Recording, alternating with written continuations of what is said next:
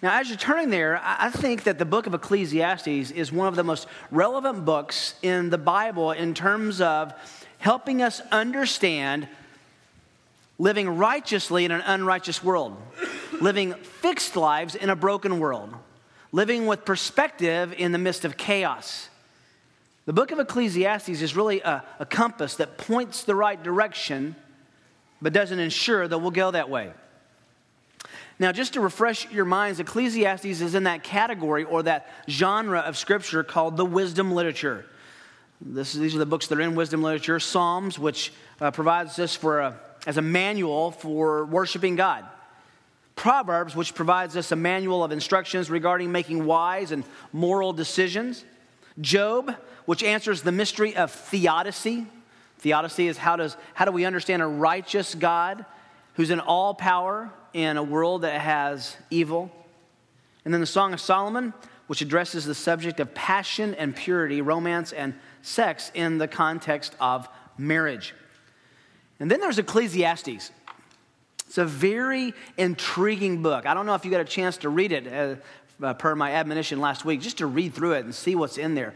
If you did, you probably have a lot of questions, and that's okay. That's job security for me.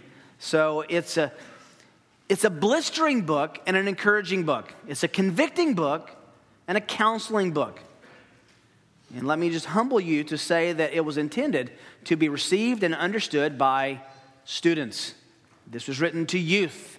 It was written as Solomon being an older, wiser man looking back at unwise years and the tragic decisions that he made and say, this is the way I went that was wrong. Please don't go this way as I did. Gives us orientation with the creation. How do we interact with this world that God has given us? It gives us understanding about pleasure and pain. And it actually should be an encouragement to you to say, as Solomon says, that to experience the book of Ecclesiastes is to be able to say that this world is to be enjoyed by those who can give God glory for it. And when bad things happen, it makes us long for another world in which there will be no trials like this. It's painfully honest. It asks the ultimate question that can be asked that we're going to begin addressing tonight. How can I find meaning in life? This is the second story. This is the top shelf. This is not 101. This is deep stuff, but it's intended for us to think through and to chew on like a cow does cud. It keeps coming over and over. You can't get it always at the first listening or the first reading. So in the coming months, we're going to be studying the pages of Ecclesiastes, and I want to make you a promise. If you will continue to come, if you will continue to read, if you'll continue to listen, you're going to be given everything you know for a worldview that can make sense out of life, that can actually know how to live a fixed life in a broken world.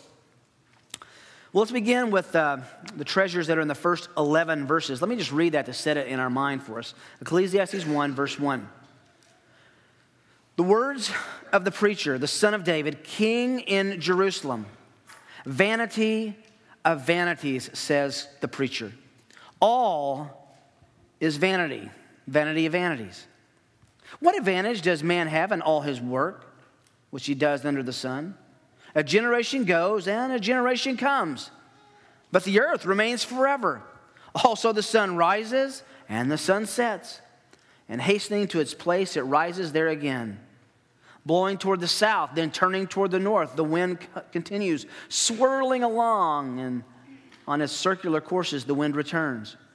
All the rivers flow into the sea, and yet the sea is not full. To the place where the rivers flow, there they flow again. They keep flowing. All things are wearisome. Man is not able to tell it. The eye is not satisfied with seeing, nor is the ear filled with hearing.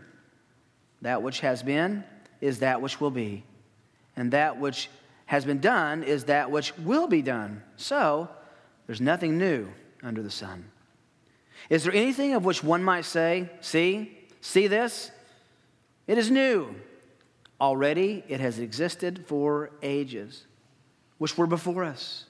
There's no remembrance of earlier things, and also of the latter things which will occur. There will be for them no remembrance among those who will come later still. Incredibly encouraging words, aren't they? What's going on here? Well, he really starts at the beginning where he instructs us on the reality of the world in which we live. It's a graphic depiction. It doesn't pull any punches. If I could say it as generically and as restrictively as I can, I don't know what you rate the book of Ecclesiastes on a movie scale. It doesn't have anything inappropriate in it, but it's not G. And what I mean by that is it takes parental guidance. It takes understanding to understand this book. The first three verses serve three purposes. First, we see they're introducing the author. Second, they set the tone and theme for the book. And third, they ask a question that the following 12 chapters will answer. Now, let's start by just looking at these first three verses just as the context for our introduction. It's very interesting that the book starts, the words of Koheleth. You'll hear me using that word all the way through our series. Koheleth is the Hebrew word for preacher. It's the instructor. It's the one who's giving pearls of wisdom. And then he says something interesting. The son of David, king in Jerusalem. Now, this is a book whose authorship is more debated than almost any other in the Old Testament. There are major views that we've talked a little bit about. I believe it was Solomon. I'll tell you why in a minute. Others think that it was someone who was writing later than Solomon, pretending to be Solomon under a pseudonym. Others think it was put together by a bunch of editors, and it really doesn't have a consistent author at all. Taken at face value, though, let me just tell you why this has to be Solomon. He says, words of the preacher, the instructor. We know for a fact that Solomon was an instructor. We have the book of Proverbs, right? We have the Song of Solomon. He was an instructor on many things. But there were a lot of other instructors in Israel. There were lots of Koheleths. But then he says, the son of David. That gives us about a dozen choices. And then he says, king, but not just king. He says, king in Jerusalem. That's significant because there were a lot of kings. The monarchy divides with Jeroboam taking the north and Rehoboam taking the south after Solomon. Solomon was the only one who was king over, the last one of only three, rather, who was king in Jerusalem over all Israel. That only has three options. Saul, it's not Saul. And it says that he's the son of David, so that limits it to David's sons. It seems to me it's pretty easily tagged as Solomon, since Solomon was the king in Jerusalem, and it makes sense. Now, just a little aside, when I was doing my doctoral oral exam to get my terminal degree, there were four guys in the room, and my dissertation was on the book of Ecclesiastes. And one of my instructors, who I love to this day, had some issues with Solomonic authorship. And he asked me in the middle of the oral exam, he says, so you take Solomonic authorship. I have about 20 pages in there about Solomonic authorship. I said, yes, sir, I do. And he says, well, how then do you explain that, Koheleth is using what appears to be 2nd century BC Hebrew, but Solomon was 10th century BC. And I started in my best argument about, well, I really think that, he's the wisest man in the world. You would expect him to use good Hebrew, and I gave him all my arguments. And then he says, yes, but when you take the Hokmah, which is the Hebrew word for wisdom, when you take the Hokmah Semestic domain and you begin tracing it through and he began this thing, and then one of the other quizzers says, now hang on, sir, you don't take Solomonic authorship? The exam was 2 hours, and they argued about it for about 40 minutes. And I have never been more delighted to watch an argument in my life. I was just, good point. It was so awesome. So I will always be thankful for understanding the dimensions of Solomonic authorship. Koheleth, we're going to come back to this word over and over. If you want to spell that, there's a lot of ways to spell it. Probably the most common way is Qoheleth, Koheleth. There's no Q-U on this, just Q-O, Koheleth. It's translated preacher, but it really means one who gathers instruction for the purpose of teaching meaningful lessons. He's a pedagogue. He's an instructor for wisdom. He's not just giving instruction for exams. He's giving instruction for life.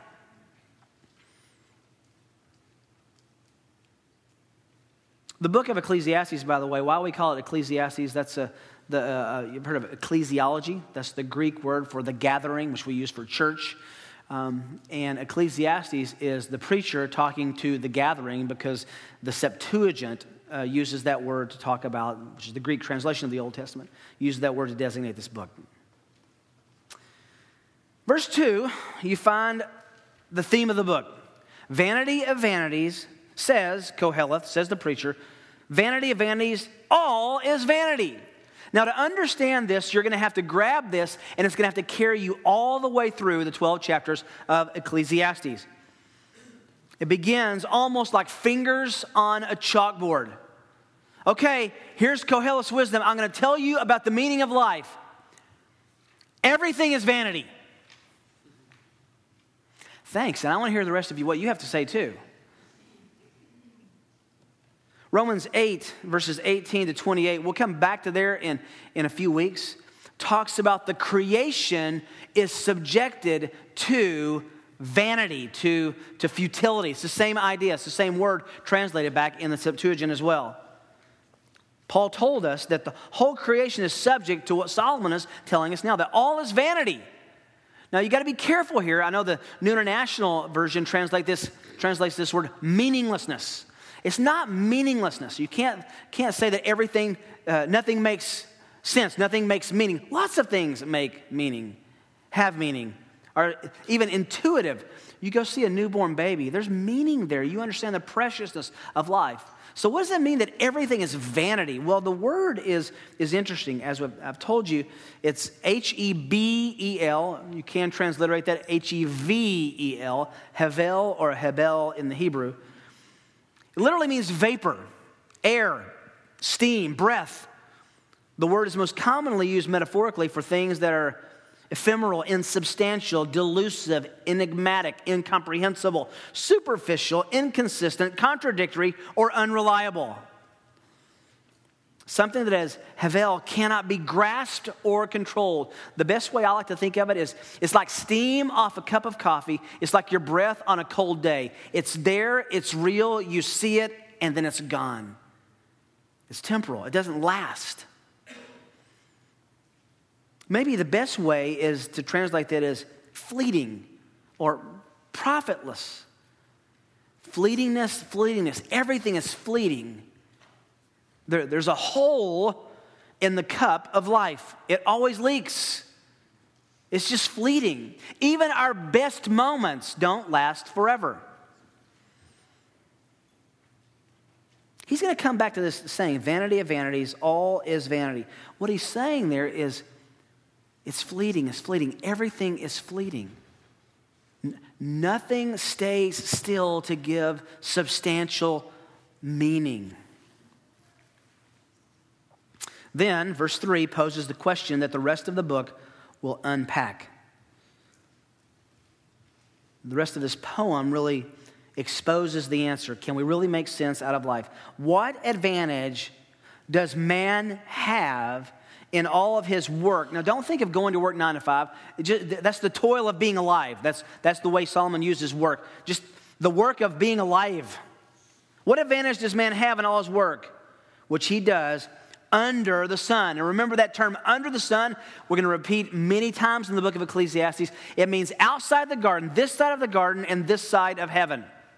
So it's in between the two paradises, under the sun. It's life in a broken world. That's what under the sun means. So Solomon asks, can we really make sense out of life? What advantage is it to even be alive? Why does he use this word work? Why does he call life a work? Because it exposes the depressing and even unanswered riddle of life. Think about it. We work to make money, and we use money for basically 3 things. What to eat, what to own, and what to do. Almost everything we use money for is for those that, we just save it for doing those things later. What to eat, what to own, what to do. When you stop for long enough to think about it, you ask the same question that Solomon asks in verse 3 all the time. Well, what profit is there? I heard a man on the news the other day, the financial news network, and he was saying there are two main problems with finances. He's a financial counselor. Two main problems with finances. He says it's people who don't have enough and people who have too much. And he said the bigger problem always is with those who have too much, because there's no meaning in what they have anymore. We'll see this in chapter 2. You can't buy anything that brings you ultimate meaning and satisfaction. There's nothing you can purchase and just put it on the shelf at home and look at it and say, my life is complete. What to eat, what to own, what to possess. That's what we work for. That's what we use our money for. And yet none of those things brings us ultimate meaning and satisfaction. So he comes and says, listen to me. So what I want to do is show you 3 clues for making sense out of life. Solomon gives those to us beginning these first 3. And the first is just going to summarize what we've just said. We have to listen to the preacher.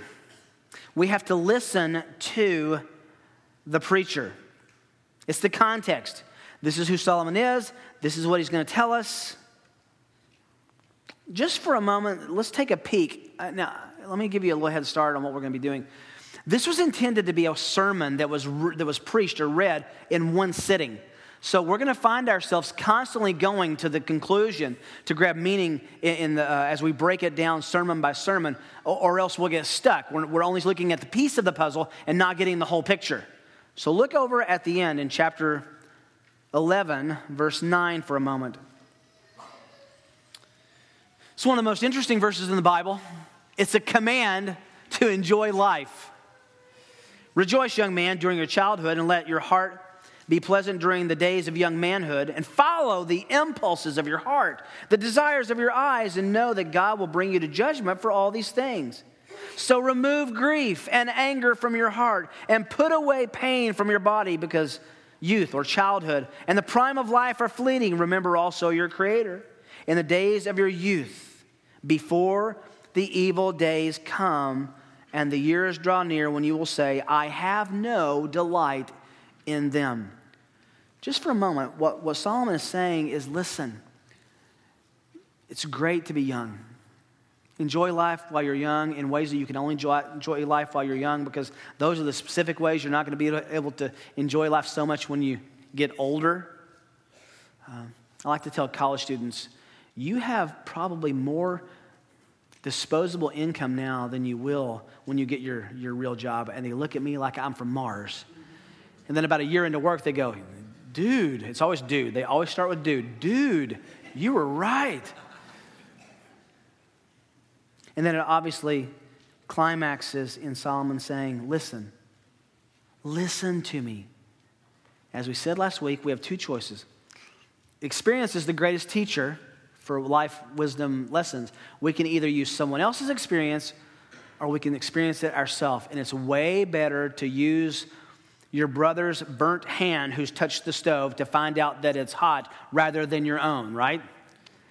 Let's just say that someone had his brother touch the stove when he was younger. And that's for another time. So, Solomon says, listen to me. That comes really in just the simple designation of Koheleth, the preacher. The question we have to ask is, if Solomon is preaching to us in this book, are we willing to, able to sit in his pew? Are we going to listen? Secondly, and this is where it gets really interesting, if not a little depressing, and we have to make sure we keep the end in sight at the beginning. Learn from the creation. Learn from the creation. Now, what you're going to learn from the creation may surprise you. Solomon says, a generation goes and a generation comes, verse 4, but the earth remains forever. He turns to our experience, our understanding of the creation to teach us a valuable lesson. What is the lesson? That creation is indifferent to our coming and going as man. Has anything in nature ever given you a standing ovation? This last week, at the end of the week, I had a very quick trip out north of San Francisco to speak at a banquet and a conference. And I had an afternoon open. I studied, was finishing up my sermons in the morning. And in the afternoon, I drove about 45 minutes over to the northern groves of the redwoods. I'd seen the Sequoia Grove, and I wanted to see the northern one. So I went out there. It was an amazing day. In God's sweet providence, God is so kind, and he's kind to me. That's really surprising to me. And there's an hour and a half loop that I walked in my dress clothes. That's all I had. And I was an hour and a half in that 3-mile loop and saw one other person.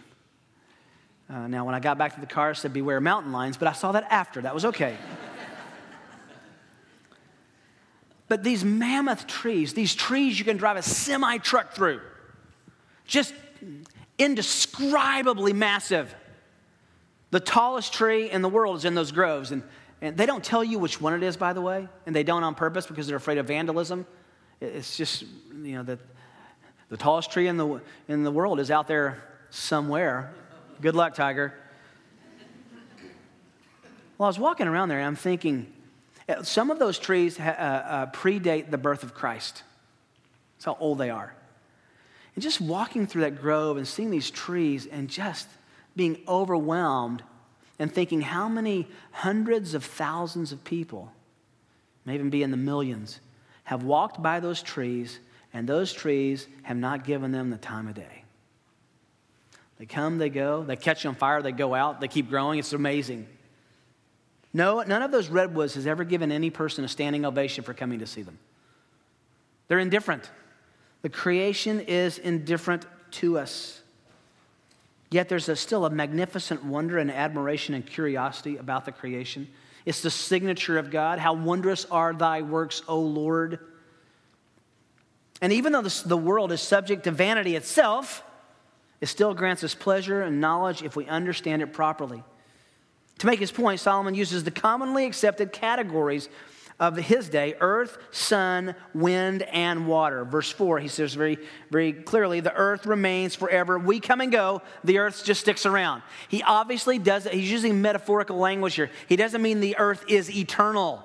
There was a time when God brought it into creation, into existence at the creation.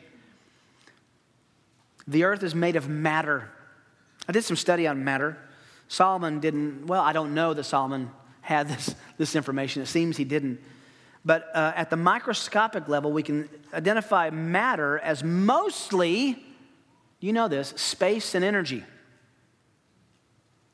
If you were to look at the nucleus of an atom and say it was the size of a pea, just a normal pea that you would have with your dinner, the orbit of the atom would actually be bigger than the Arrowhead Stadium. It's mostly space. It's mostly just air. And now you have quirk and quark and quack theology and philosophy that's saying that we're not even sure that there's any matter, that it may all be energy. That's way above my pay grade to even understand. The point is, no matter how good a microscope we've ever gotten, no matter how good a telescope, that's just looking in, looking out at how vast space is. I was listening on the radio about the great desire to put a man on Mars, and I just keep thinking, why? I mean, I'd like to visit there and come back if I could go to sleep, and it would be, but it was almost all guaranteed to be a suicide mission because of the radiation. And I think God is going, this is just for my glory, and it's rocks. There was never any life on it. It's pretty simple. Solomon's saying, though, you can look at a microscope, you can look at a telescope, and you will never find at the other end of that lens the meaning of life.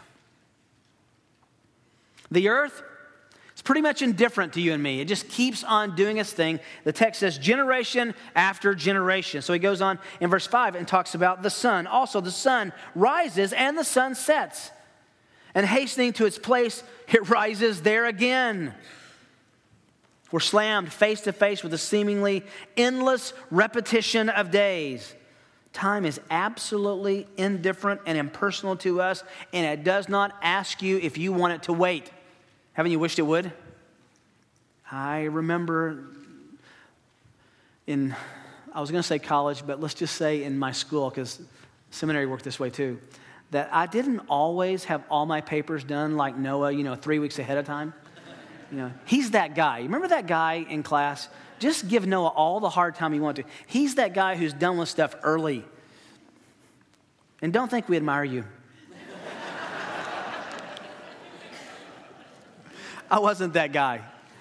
And I just remember one night, it was in seminary, and I had this big paper due, and it was 5:30 in the morning. I hadn't slept. It was due probably at 9 o'clock as I remember it, and I'm trying to edit it and just thinking, Lord, that day, remember that day when you stopped the earth from rotating? And wherever the sun was on, Israel for that battle, the people on the other side got an extra dose of night. If you could do that again, right now, that'd be great. It's a silly illustration, but the point's pretty obvious, isn't it? Morning comes, evening comes, first day, second day, third day, fourth day of your life, and it keeps on doing it. Don't you feel this almost every Monday morning? Time just goes on and on and on. It's ultimately going to put a tombstone on you and me. Unless the Lord returns during our lifetime, all of us will die. And the person who digs our grave is going to die. And the preacher who performs our funeral will die. And the family that we have is going to die. And their children will die. And on and on and on. From God's perspective, we all have an expiration date on our birth certificate. Solomon is saying, consider the matter of the earth and the grinding effects of time with the sun, that's what it represents, time, and realize that they don't bring any personal meaning to man. Even if you have the best day of your life, it ends, and there's tomorrow. Even if you have the best week of your life, it ends, and then there's next week. Now, the converse to that is if you have the worst day of your life, there's tomorrow. And if you have the worst week of your life, there's next week. And if you have the worst life of your life, there's heaven with Jesus Christ. Then he goes on to wind. This is interesting. Verse 6. Blowing toward the south, then turning to the north, wind continues swirling along, and on its circular courses, the wind returns. All of the earth's weather systems are a part of a giant heat exchange machine moved by the sun. The machine moves excess heat from the equator, spreads it more evenly around the globe. Sunshine at the equator heats the surface more than any other latitudes where the sun's energy is spread over a larger area. And that movement of that heat, north and south, is what causes wind. At the equator, the air above the surface gets hot, rises, flows to the tropics, leaving a permanent area of low pressure. And then when that's heated, it sinks. Then there's high pressure area above it. Then the wind is caused by the air flowing back and forth, up and down, back and forth with those high and low pressure systems. The sun-driven pattern of air circulation cells is repeated over and over and over. Didn't you feel it today? Did you feel that wind? And I was thinking about this passage that the earth is just rocking back and forth on its axes. Its axis every fall, every spring. It's actually always moving. And as it's doing that, wobbling, God put the perfect wobble on our earth to give us our weather systems and the wind, the rain, and the snow. What he's saying here, though, is this. You don't really have any control over the wind. Remember Jesus, he says the wind comes and the wind goes, and then he reminds us that's like the Holy Spirit. Just as you have no control over the wind, neither do you the Spirit of God. Point is, nobody can stop the wind. I was explaining to someone recently, they were asking about Kansas and living in the Midwest and what is it like, and they were asking why is wind chill factor is such a big deal in the Midwest. And I said, well, if you've ever been in wind in the winter, you know that wind chill matters a lot, right? That's the real feel is what we call it. So there's a reason that the Wizard of Oz was set in Kansas with a tornado. This is a windy place. Well, have any of you gone out and said, okay, today, in all of my power and all of my wisdom, I am going to stop the wind? It's silly. It's ridiculous. That's the point Solomon's making. The wind it circulates. It happens. Seasons come, seasons go, and they're indifferent to you. If you're a summer person and you say, I'm going to hold on to summer for the whole year, I've got news for you. In a month, it's going to be cold, and you can call it summer all you want, but it will be winter.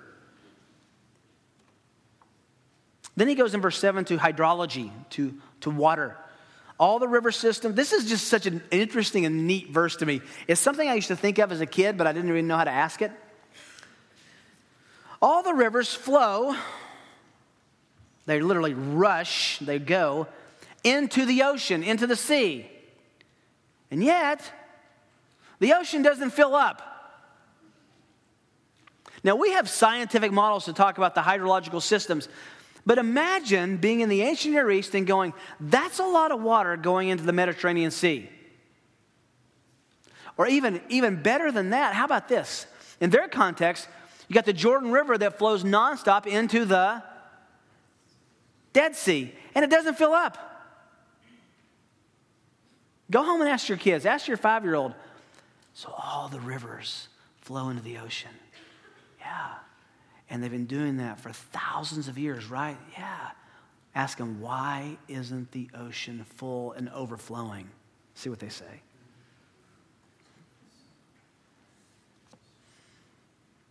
To the place where the rivers flow, they flow there again. It just doesn't stop. What's he saying here? Well, it's hydrology. It's the branch of science that studies the waters on the earth. In the hydrological cycle, water evaporates in the atmosphere and is redeposited onto the earth in the form of rain and snow. That precipitation feeds rivers, which flow into the ocean. Evaporation from the ocean forms clouds, which precipitate and fall on to the land. And the cycle repeats itself over and over and over again. And Solomon's point is, it never fills up. God's got it figured out. Lest you think that they were unsophisticated, and I don't have time to do this tonight. Isaiah 55 verses 10 and 11 talk about this hydrological cycle that the waters flow and they evaporate and come and form clouds and rains on the earth. Ecclesiastes 1:7 will do the same thing here. Job 36:27 to 28 talks about that. Psalm 135 verse 7 does. Job 26:8, probably the clearest understanding of the hydrological cycle. Job 28:8 to 10. Job 38. God informed those who are writing the Bible of the hydrological cycle. It's really interesting. I just think of the perfect balance of this part of God's creation, that the ocean never fills up, even though thousands of rivers for thousands of years have constantly flowed into it.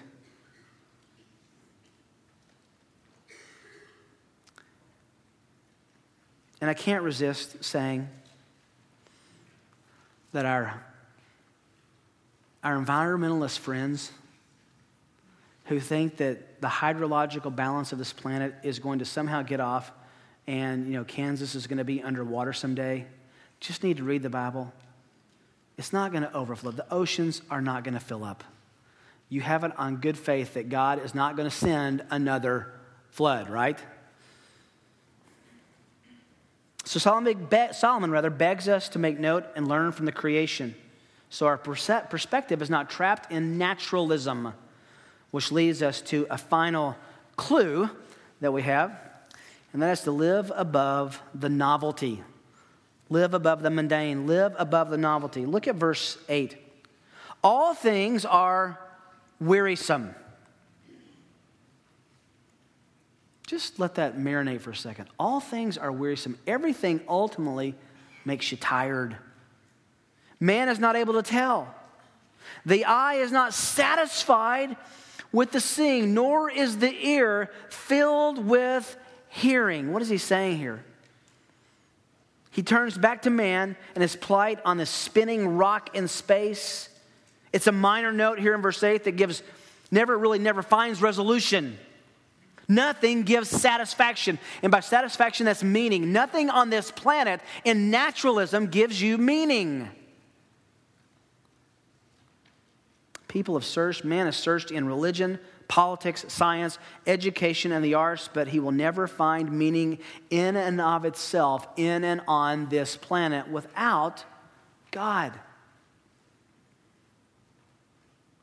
Just a little side note. All of us have what I call a trap door in my own life. You stand on it and you fall through it. All of us have something in our life that we think if that could happen, I would be more satisfied and happier. If I could own that, I would be more satisfied and happier. If I could make more money, I would be more satisfied and happier.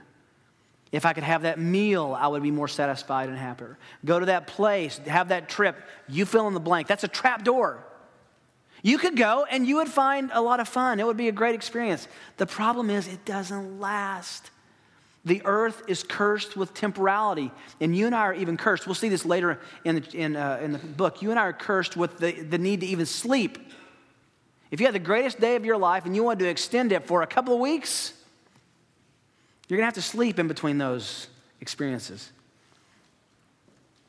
For all man's ability, he cannot, here's the word, tell. In other words, he can't figure out meaning from seeking and observation. Experience, senses, reason, and science all leave us empty-handed in the end. So he goes on to verse 9. That which has been is that which will be, and that which has been done is that which will be done.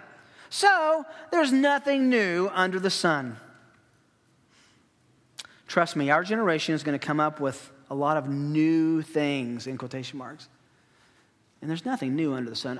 We have the iPhone 6, 7, 8, 12, 15. They'll keep adding the numbers to it. And your toaster oven is doing well. I remember a scientist he's literally a rocket scientist at Grace Community Church who got his first iPhone, and he held it and he said, "There's more technology in my hand than all of the computers put together that put a man on the moon." It's remarkable. Just think back.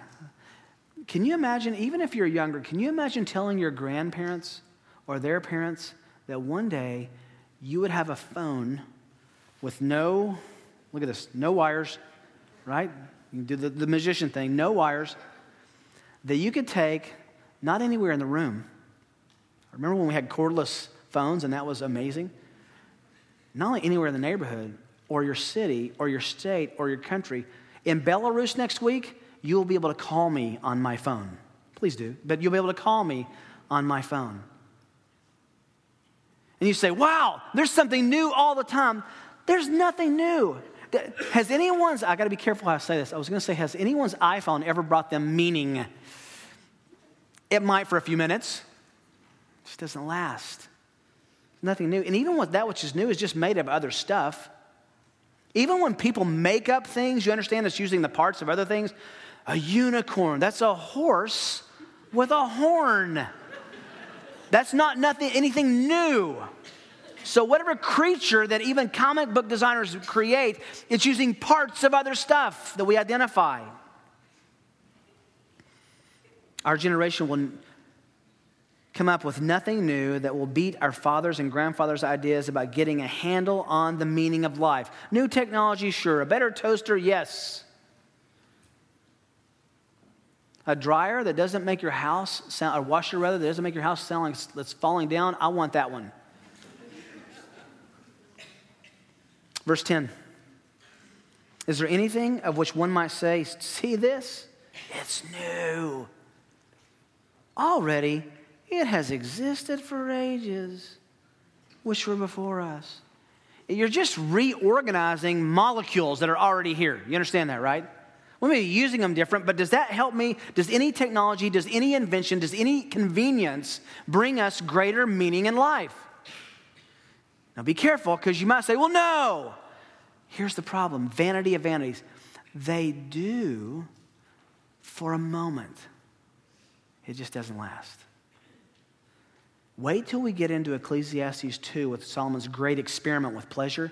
And he basically says, I tried every category of pleasure available to me, and in the end, it was all Havel. It's vanity. The ride always comes to an end.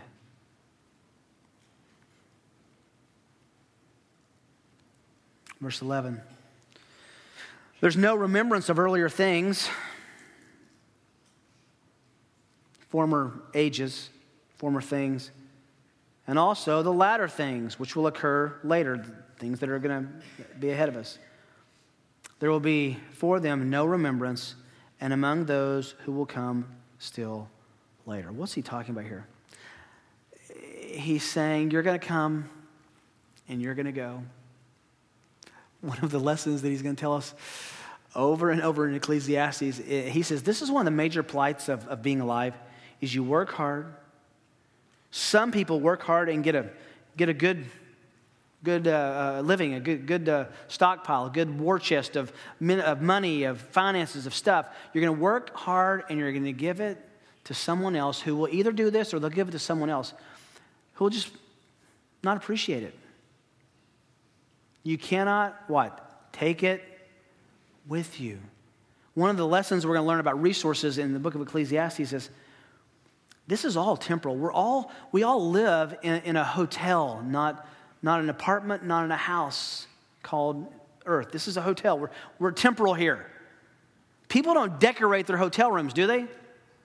They don't go out, if you're going to stay at the Holiday Inn overnight, they don't get there at 5 and say, I'll be back, and they go down to IKEA or Nebraska Furniture Mart, and they get all their favorite things and bring them into the Holiday Inn and say, this is great, I'll be gone tomorrow, but then we're going to make this amazing. That's the illustration Solomon's going to use about stuff.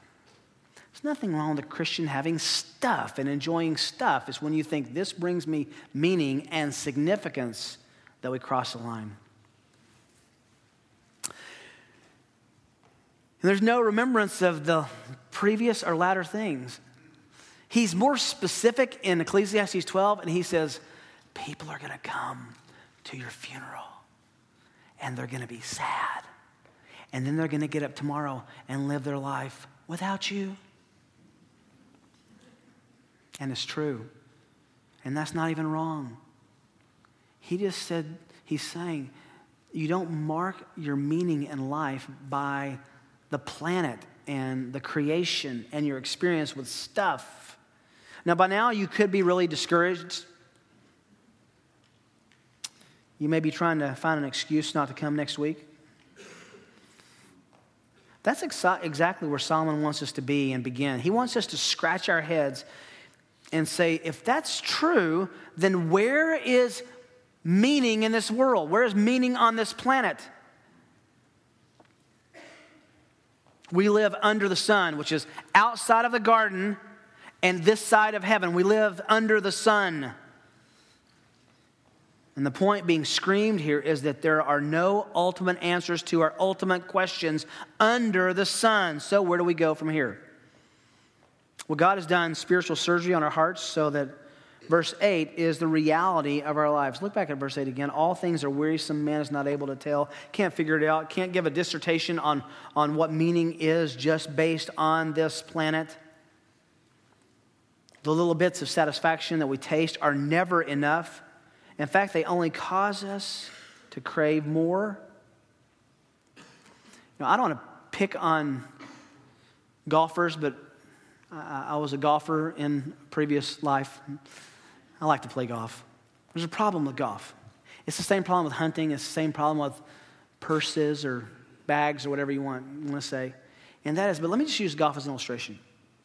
Get your clubs, get your bag, get the golf balls. You get a glove, you get a 56-degree wedge that you like, get your shoes, and you're set. I have never met a golfer in my life who said, I will never need to go to a golf store again as long as I live. Because here's what happens. They're on a trip. They go into the golf store, and they got this putter course. And you know, all those things I think are grooves, so you make a hole in one every time. And you hit it, and it goes in, and that's the putter. I need that. It's always I want more. And it's not just golfers. Ladies, how many bags and purses do you have? And before you get really arrogant and say, I don't have an issue with bags, okay, shoes. Or blouses. Guys wear shirts, girls wear blouses. We're going to see, especially in chapter 2, having those things is okay. Thinking that they will bring you satisfaction and meaning, you are going to stand on the trap door. It won't hold your weight. It's only God that can bring us peace and satisfaction that we need and that we're looking for. So Solomon's laying out right here at the very beginning his wisdom in this poem that explains that we are without hope and without peace without God. Do you see that? If you're just going to look at the creation, you're in trouble. You're not going to find it. So do you allow your mind to consider eternal things very often as more important than temporal things?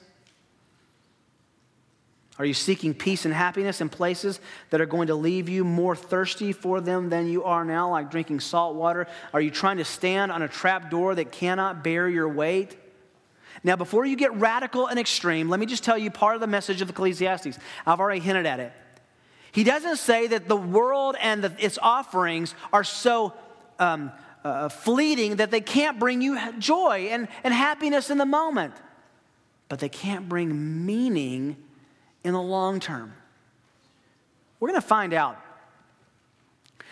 that if there's any pleasure on this planet that's inside the covers of the Bible, that's not sinful, it ought to be enjoyed by a believer who can thank God for those things and say, what a God, and not be materialistic or hedonistic.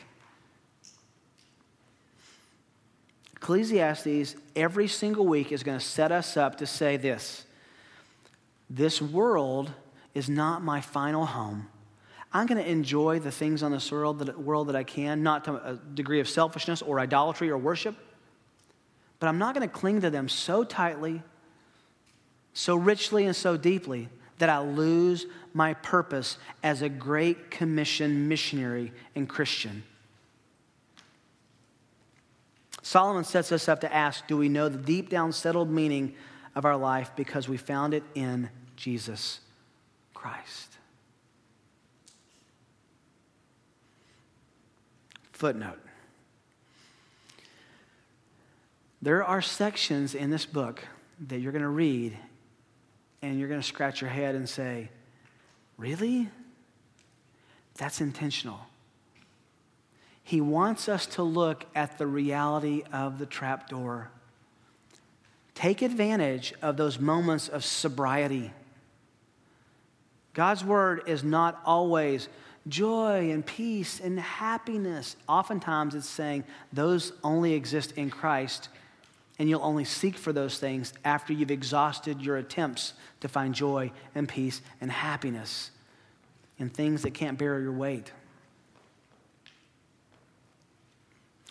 Top story, top shelf, serious thinking, and exciting when you're not trapped by this planet. There's nothing new under the sun. Nothing new. So let's learn from someone who's already been there and has this lesson for us in this book of Ecclesiastes. Father, we're humbled again by your wisdom. Give us understanding.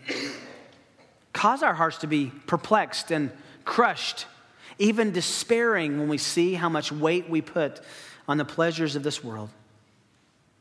And give us hope and confidence in the gospel, because we see how vain and full of vanities this world really is. And Lord, when we enjoy parts of your creation and your planet, make us faithful to say thank you, Lord, for your gifts, for your creativity, for your grace. We pray this because of Jesus. Amen.